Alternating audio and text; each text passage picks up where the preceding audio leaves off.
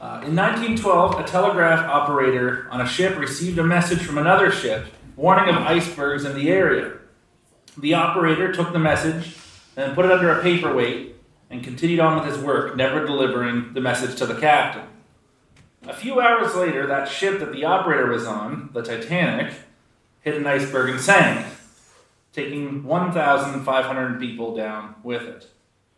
The operator had vital information that could have saved thousands of lives, but his failure to act on that information resulted in disaster.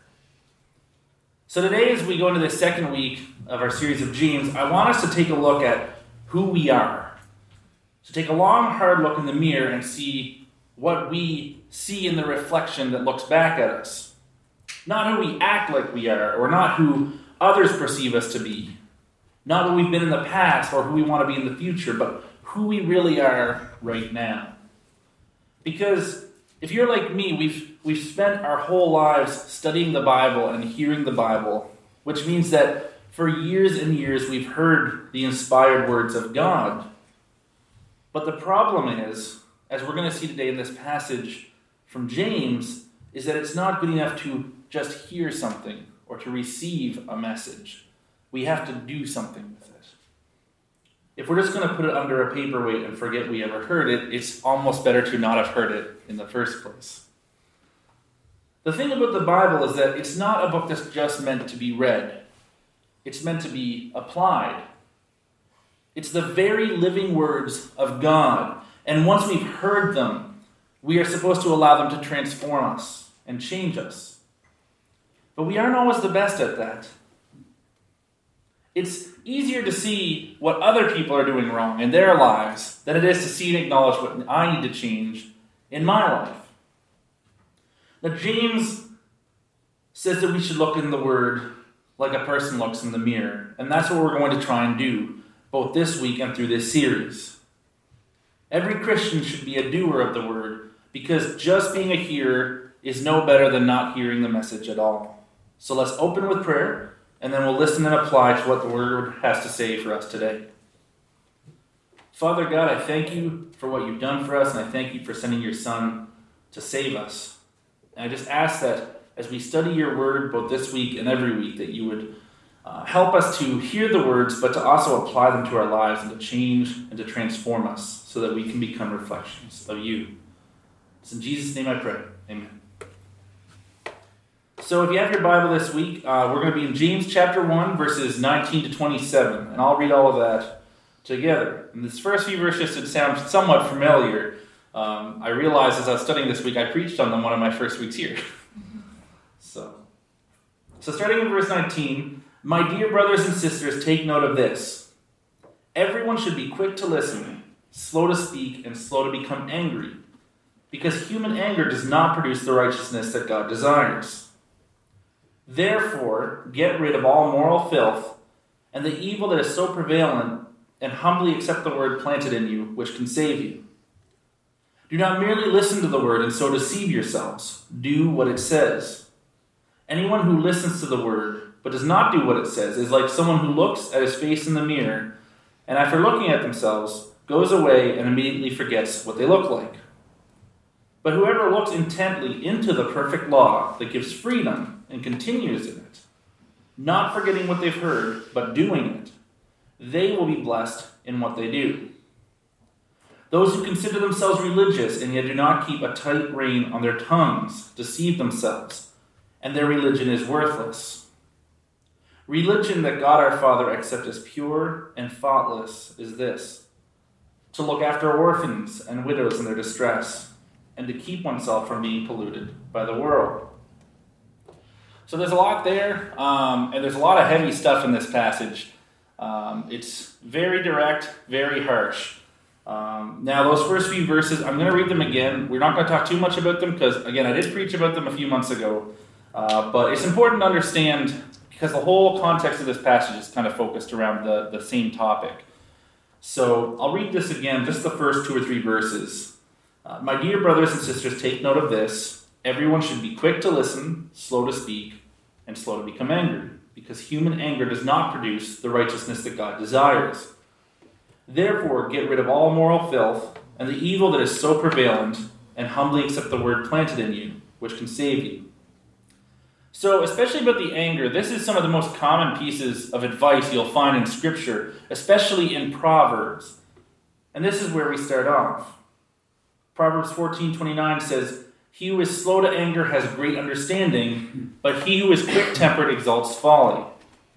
Proverbs 15:18, "A hot-tempered man stirs up strife, but the slow to anger calms a dispute."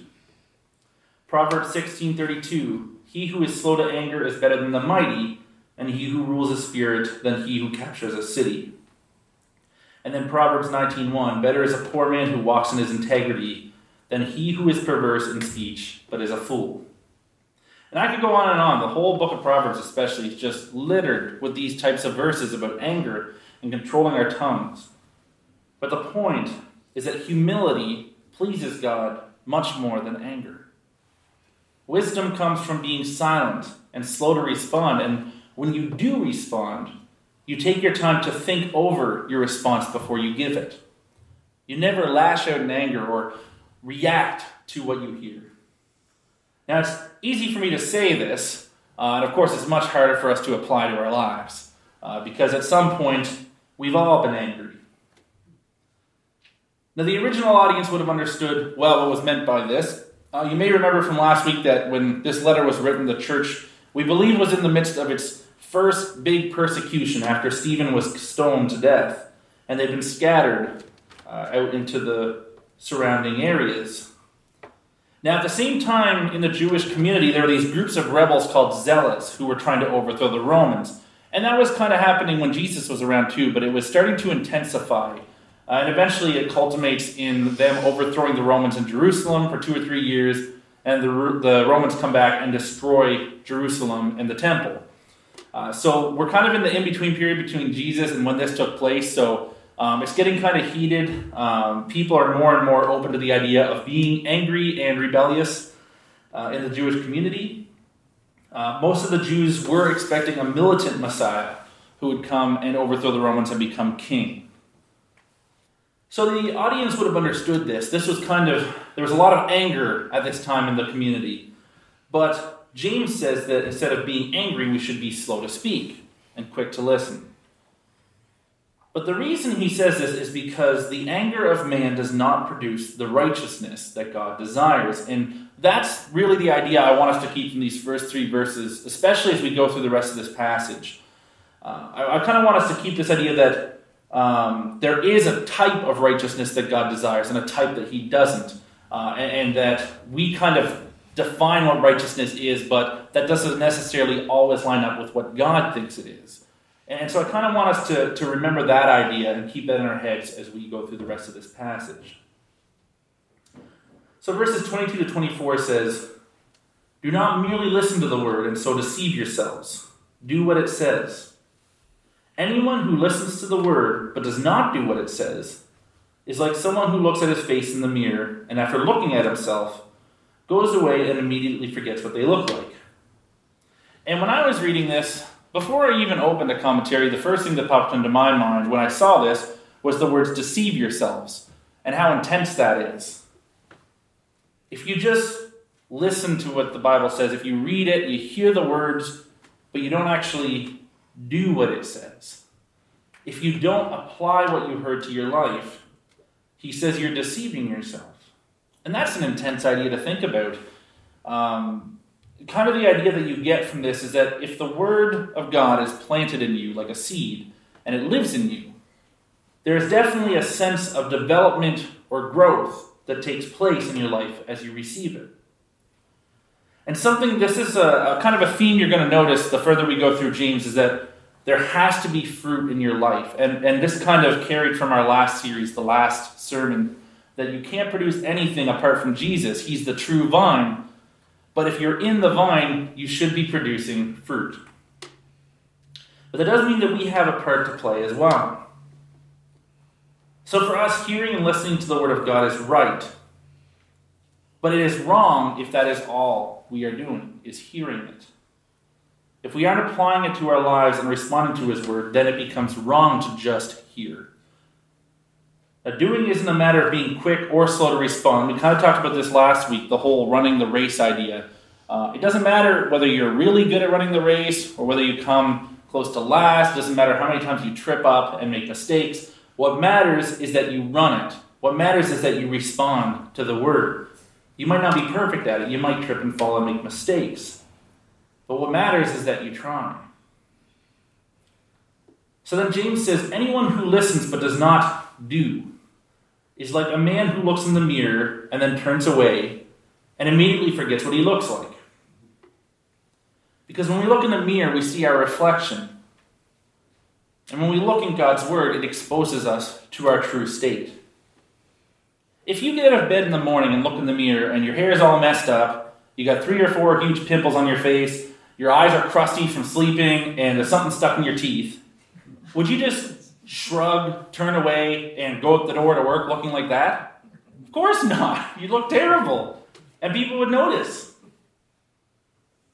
But that is what we do when we hear God's word addressing something in our lives that needs to change. Because when we do that, when we hear it or read it, and we don't do anything with it, we're just shrugging our shoulders and continuing on as if there's no problem at all. Why even bother looking in the mirror at all if you aren't going to wash your face and comb your hair? And that's what James is saying here. Verse 25 says, "But whoever looks intently into the perfect law that gives freedom and continues in it, not forgetting what they have heard, but doing it, they will be blessed in what they do." And I want you to remember that "they will be blessed" part from last week. Blessed is the one who perseveres under trial. Because having stood the test, that person will receive the crown of life that the Lord has promised to those who love him. So whoever looks into the mirror of God's word and allows the Spirit to work in them and change the things that need to change, whoever learns about themselves and what God desires of us, that person will be blessed. And I think that sometimes this concept of the works versus faith thing can be hard to get our mind around because we like to separate the God of the Old Testament from the God of the New Testament. Because the Old Testament God has all these rules and he expects things of people and he punishes people who don't listen. And the God of the New Testament just loves and forgives me and accepts me just the way I am. And what we forget is that this is the same God. He's not a different God.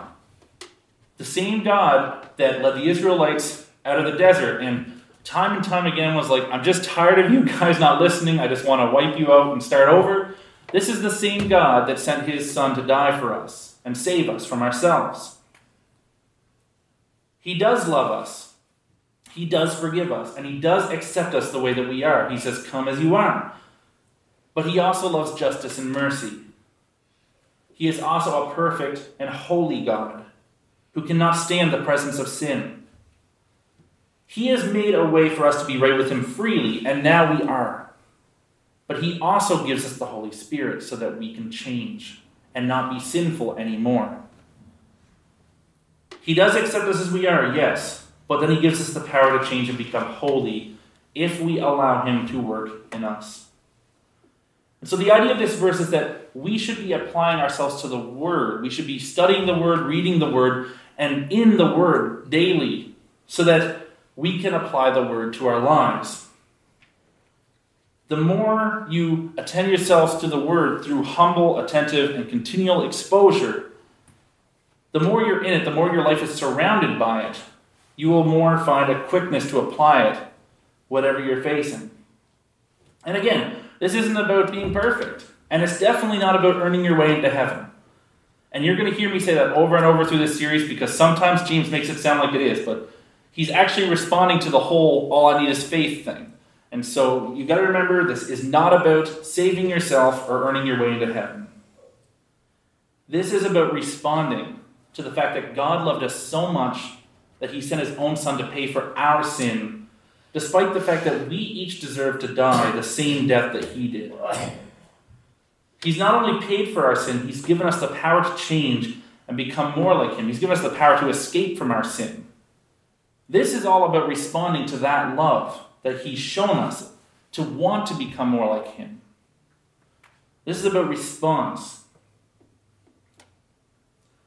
James 1:26-27 And this is where it gets a little more intense.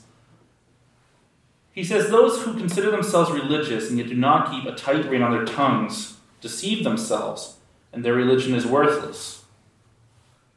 Religion that God our Father accepts as pure and faultless is this: to look after orphans and widows in their distress, and to keep oneself from being polluted by the word. And it's kind of scary to hear him say that someone's religion is worthless when he's writing to Christians. If we consider ourselves to be holy, godly people, but we do not keep a tight rein on our tongue and our anger, because remember, that's what this whole passage is about. If we aren't silent, quick to be silent and slow to speak, he's saying our religion is worthless.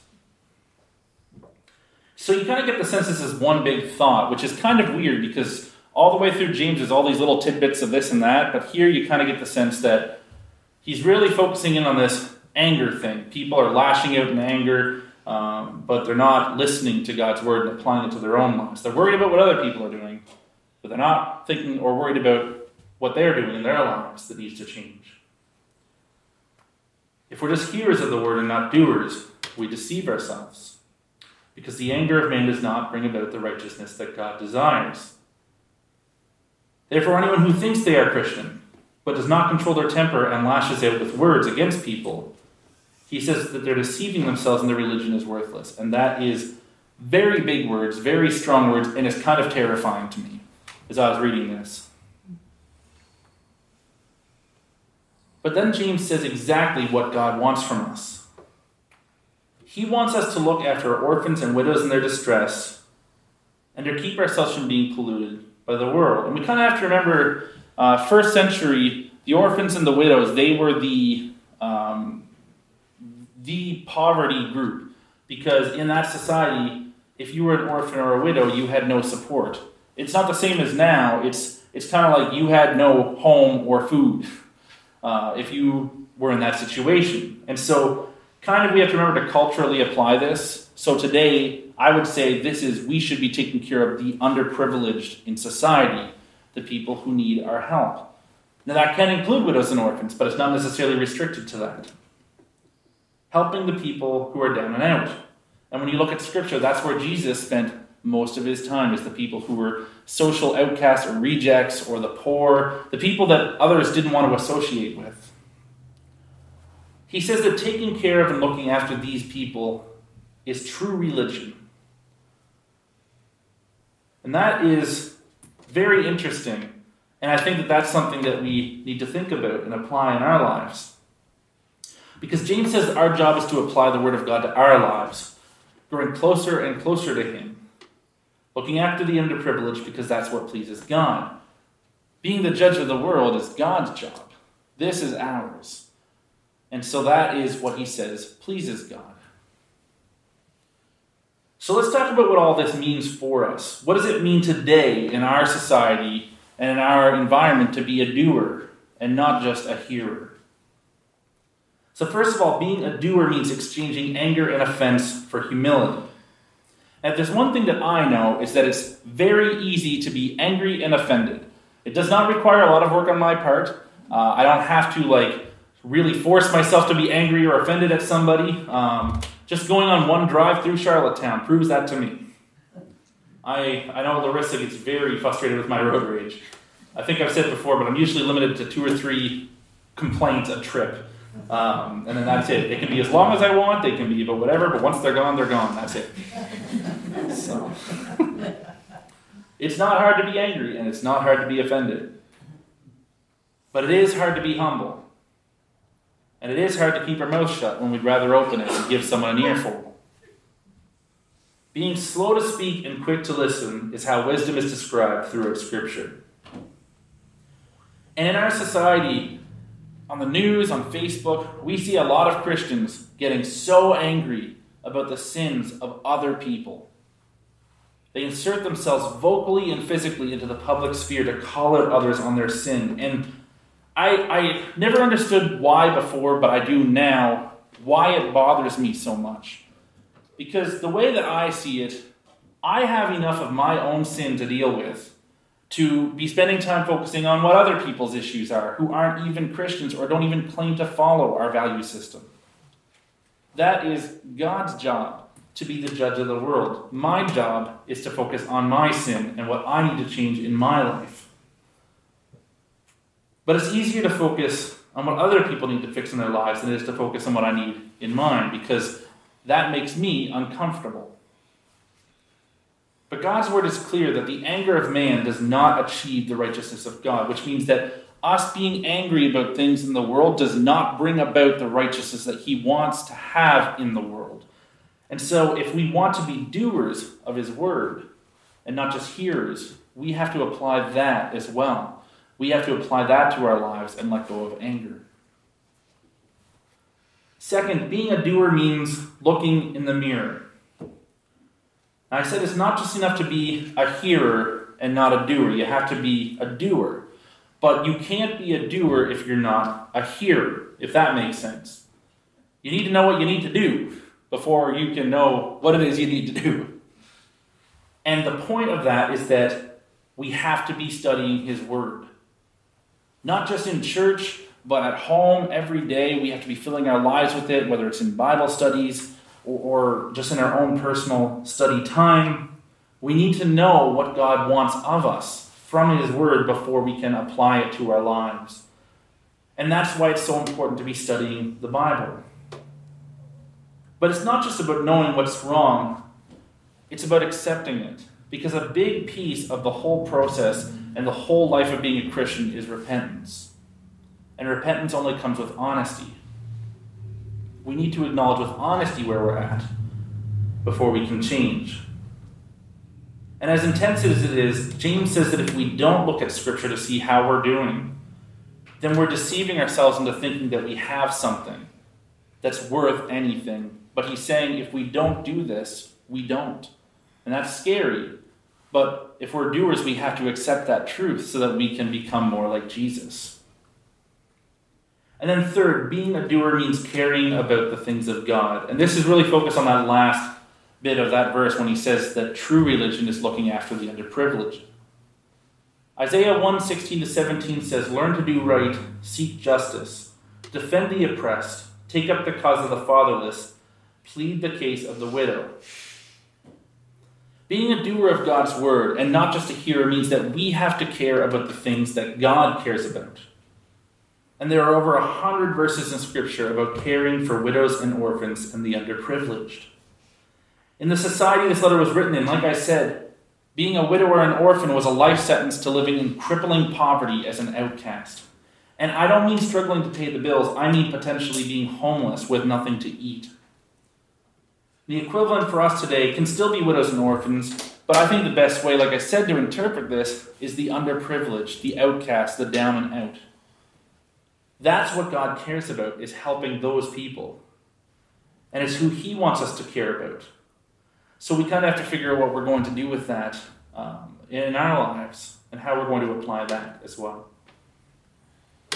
So in conclusion, as we work through this letter of James through the fall, and as we work our way into some heavy topics like this one, I want us to consider whether or not we are currently hearers of the word or doers of his word. Not what we wish we were, not what we would like to be, but what we really are today. Like the wireless operator on the Titanic, it does not do anyone any good if we receive the message and we just stick it under a paperweight and do nothing with it. We've received the grace of God through Jesus, and we've been given his word to edify and equip us. We can't just hear it, we have to apply it. We have to be doers of the word. So as we continue through James, let's remember that being a doer of his word means exchanging anger and offense for humility. It means looking in the mirror and not being afraid to acknowledge with honesty and repentance what we see looking back at us. And it means caring about the things that God cares about. So as we leave this week, let's do these things and consider what we need to do to apply his word individually to our lives and how we can better serve God in the pursuit of justice and mercy for the underprivileged in our community as well. Father God, I thank you that you have given us your Spirit and your word to help equip us and change us. I just ask that you would help us to be brave and strong enough to not just hear these words, but to apply them to our lives, because it does take bravery and it does take strength to do it, to actually acknowledge where we are at as people and allow you to change us. I just ask that you would be with us this week as we go out to the world and to help us to be reflections of you wherever we go. It's in Jesus' name I pray. Amen.